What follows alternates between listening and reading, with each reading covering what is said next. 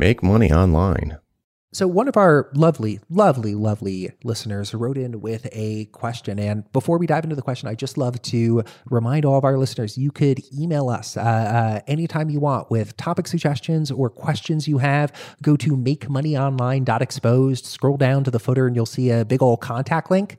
Click that link and it'll send an email over to Nick's office and to me. And we love getting email from you listeners. We love your questions. Please go on sending them in. It's fine.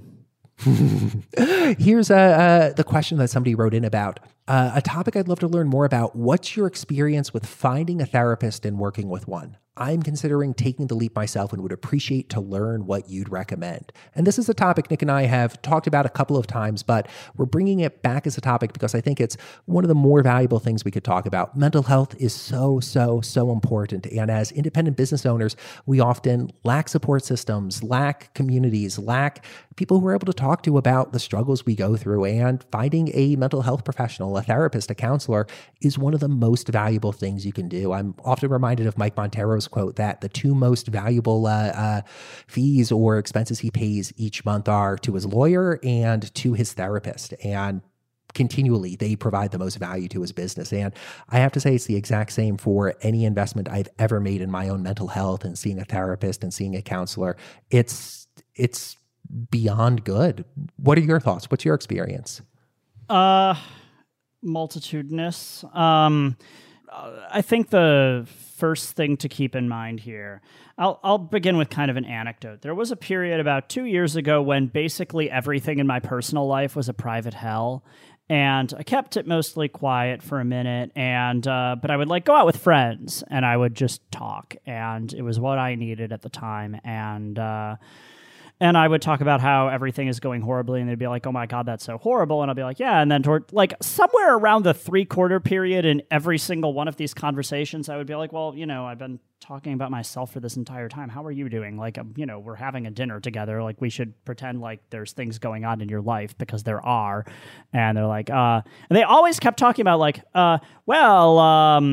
FedEx won't deliver my package, but it's nowhere near the level of problems that you have. And I'm like, no, I asked for a reason, yo.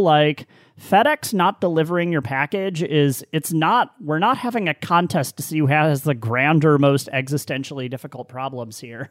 It's not like I won. I assure you I didn't. But I want to hear about it because it matters, right? And I'm bringing this anecdote up because what ends up happening with a therapist is you go see a therapist, and the therapist is always frequently dealing with people who are dealing with worse, heavier shit than you, right? Like major life trauma type stuff. They might be grappling with addiction. They might be grappling with death of a loved one or infidelity, the big societal moray things, right? Or just horrible abuse scenario, all of it, And then you come in, and if you're listening to this, you want to be an independent consultant, or you might be doing pretty well, and you might be okay in your mental health situation or something, whatever, but you need somebody to talk to about it. You need counseling. The last thing that you should be looking for in that situation out of a therapist is somebody who is outright impressed by you, right? I remember when I was first seeking a therapist in 2008, 9, I was going through some rough stuff in my life about a decade ago. And I remember feeling oddly hollow after my therapy sessions where I would talk about stuff and Cadence and Sling was about to come out, and I had just done a thing on Kickstarter, and they hadn't heard of Kickstarter yet because it was 2009. And they were always like, "My God, you just made $12,000 by publishing something on the internet?" I'm like, "Yeah. Anti-miserable. Can we deal with the anti-miserable bit? That's why I'm here." And they just focused on the achievements. Fuck your achievements in therapy. The progress is what matters. But I go into therapy and I am a human. I'm not consultant Nick D. I'm somebody who is dealing with a lot of stressful and difficult and heavy things in his life. And so are you. And you should not let a therapist tell you constantly that you're doing great when, in fact, you feel like you're doing garbage. Mm-hmm. Mm-hmm. It took a minute for me to find a good one for that reason. Mm-hmm. Now, I think the process of finding a good therapist it's more extended than people think. It's not you connect with the therapist and boom, it's your therapist. What I've always found is it's a process of going through 2, 3, 5, multiple therapists, multiple counselors, and seeing who you jive with, who you have a good relationship with, since a lot of it is the interpersonal dynamics. Is it somebody who is supportive in the way you need to be supported, not want to be supported, but need to be supported? Is it somebody who is there to listen? Is it somebody who is able to provide the right kind of advice or direction or feedback or ask the correct questions? And sometimes you might start seeing a therapist and 1 or 2 sessions in discover, for whatever reason, this just isn't a good fit. That's completely fine. That is perfectly normal. The great thing to do in that scenario is to realize, okay, this one therapist is not a fit. Let me move on to another therapist, a second, a third, and a fourth, until you find the one that's a good match. The therapist I was seeing in Eugene before I moved, I had seen 4 other therapists before that therapist to finally find one that I clicked with. Yeah. And your first therapy session that's it. It's one therapy session. That's it. Pretend like you just went to a doctor's appointment. End of therapy session. You're done. But the therapist, and here's the fucked up thing about it, the way the industry operates is that the therapist obviously has a vested interest in, as it would be for any info product, turning you into subscriber revenue, right? And I know that's crazy, simplistic and not very charitable, but there's some truth to it, right? Frankly, the worse off I'm doing, the more I'm in a therapist's office, and that's probably good for the bottom line of the therapist. So, The challenge out of all of this is you should never blame yourself for a bad fit with a therapist. Just as you would not blame yourself for a bad fit with a client, I would hope, after listening to 114 episodes of this podcast. That's okay. It doesn't mean you're wrong. It doesn't mean you're doing something evil or being a jerk by not hang out with this person. I think it's also difficult because the therapist is meant to be a caring and supportive human being to you. And so if they're doing their job right, you should probably feel a little bit bad firing the therapist because you were just in a situation where for 1 hour, someone paid caring and supportive attention to you. And then you fire them, But I mean, devil's advocate, I'd also say if they're a good therapist and you go through that situation and at the end of that hour, you're like, you know what? You're a good therapist, but this just doesn't seem like what I need. A good therapist would say, thank you so much for telling me that. Great to hear that. Maybe provide referrals, maybe provide other direction, maybe provide answers to whatever the issue that presented itself was, adapting how they interact with you or suggesting ways to change how you're seeking out therapists to find one that's a better match. Yeah. And I mean, the other thing that you don't really know with therapy until you get into it is that there are many warring, largely mutually exclusive schools of thought around therapy.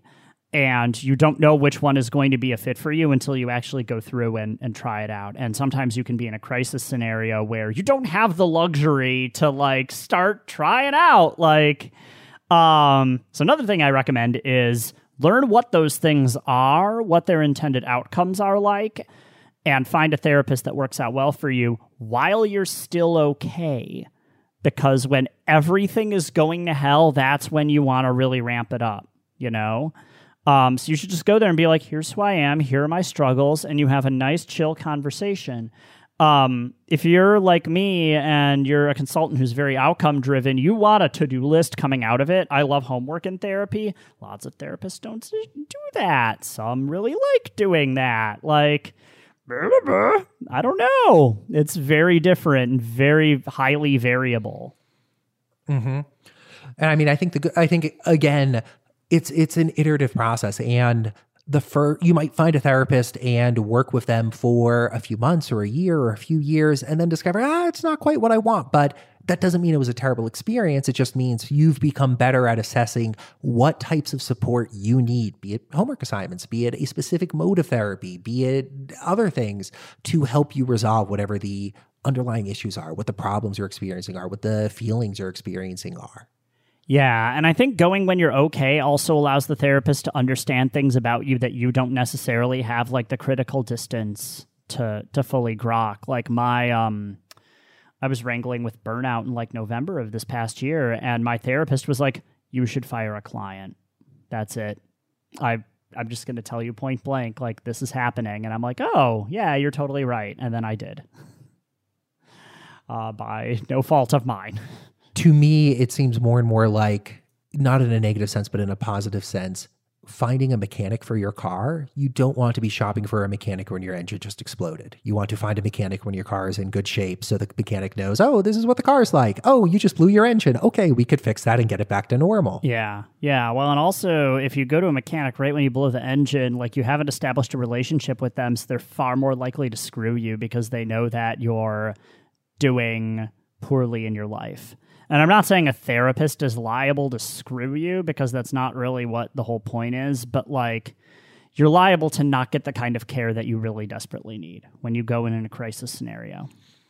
When you're in a crisis scenario, it's so hard to effectively communicate what you're feeling, what your needs are, what you may know the root causes, but due to the crisis scenario, you are unable to clearly see it or clearly state it to that other person. And the crisis itself can become a barrier to resolving the causes of the crisis.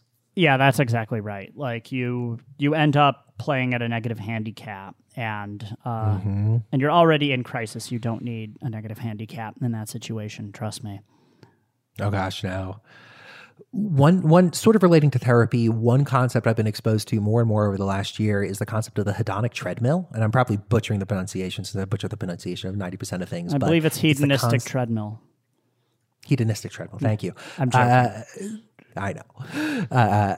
Humans reverting to sort of a baseline level of happiness, no matter whether a positive or a negative event happens. And I just read a wonderful book. It'll be in the show notes, The Antidote, Positive Thinking for People Who Cannot Stand Positive Thinking. And I believe it was in this book that they talked about how, due to this adaptation, no matter what happens in your life, being it a hugely positive thing or a hugely negative thing, you revert back to that baseline. And that baseline is actually defined about 60% of the time by your genetic coding. So if you're the type of person who feels about things, down about things, well, it might be that part of that is your internal wiring. You are just built in such a way that you revert to this baseline of happiness. And as somebody who has dealt on and off with anxiety and depression over the past few years, realizing this concept was actually really helpful, because it helped me transition from thinking, gosh, I must be broken if I'm continually feeling in this way, to, oh, I am wired in such a way that this is something I feel more often than other people. Okay, now that I've understood that, let me see if I could separate myself from it, sort of monkey mind style, or figure out how to adapt and overcome it if possible. But grokking the concept of hedonic adaptation really helped me understand where my internal happiness comes from, what drives that internal happiness, and what influence I can actually have on it. Yeah.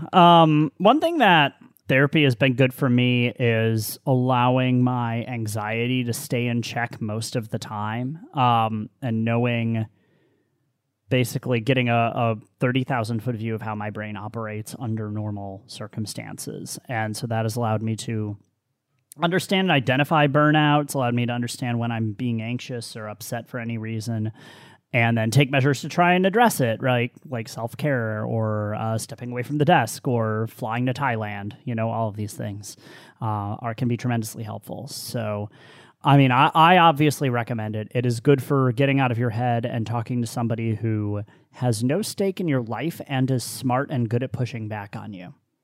That is the most important things that I get out of it. And you might get different things that might be useful to you. So. No, I highly recommend it for any listener that has considered it or thought about it. There, unfortunately, is a bit of a stigma around seeing a mental health professional. And man, I want to do everything in my power over my life to shake that bias away.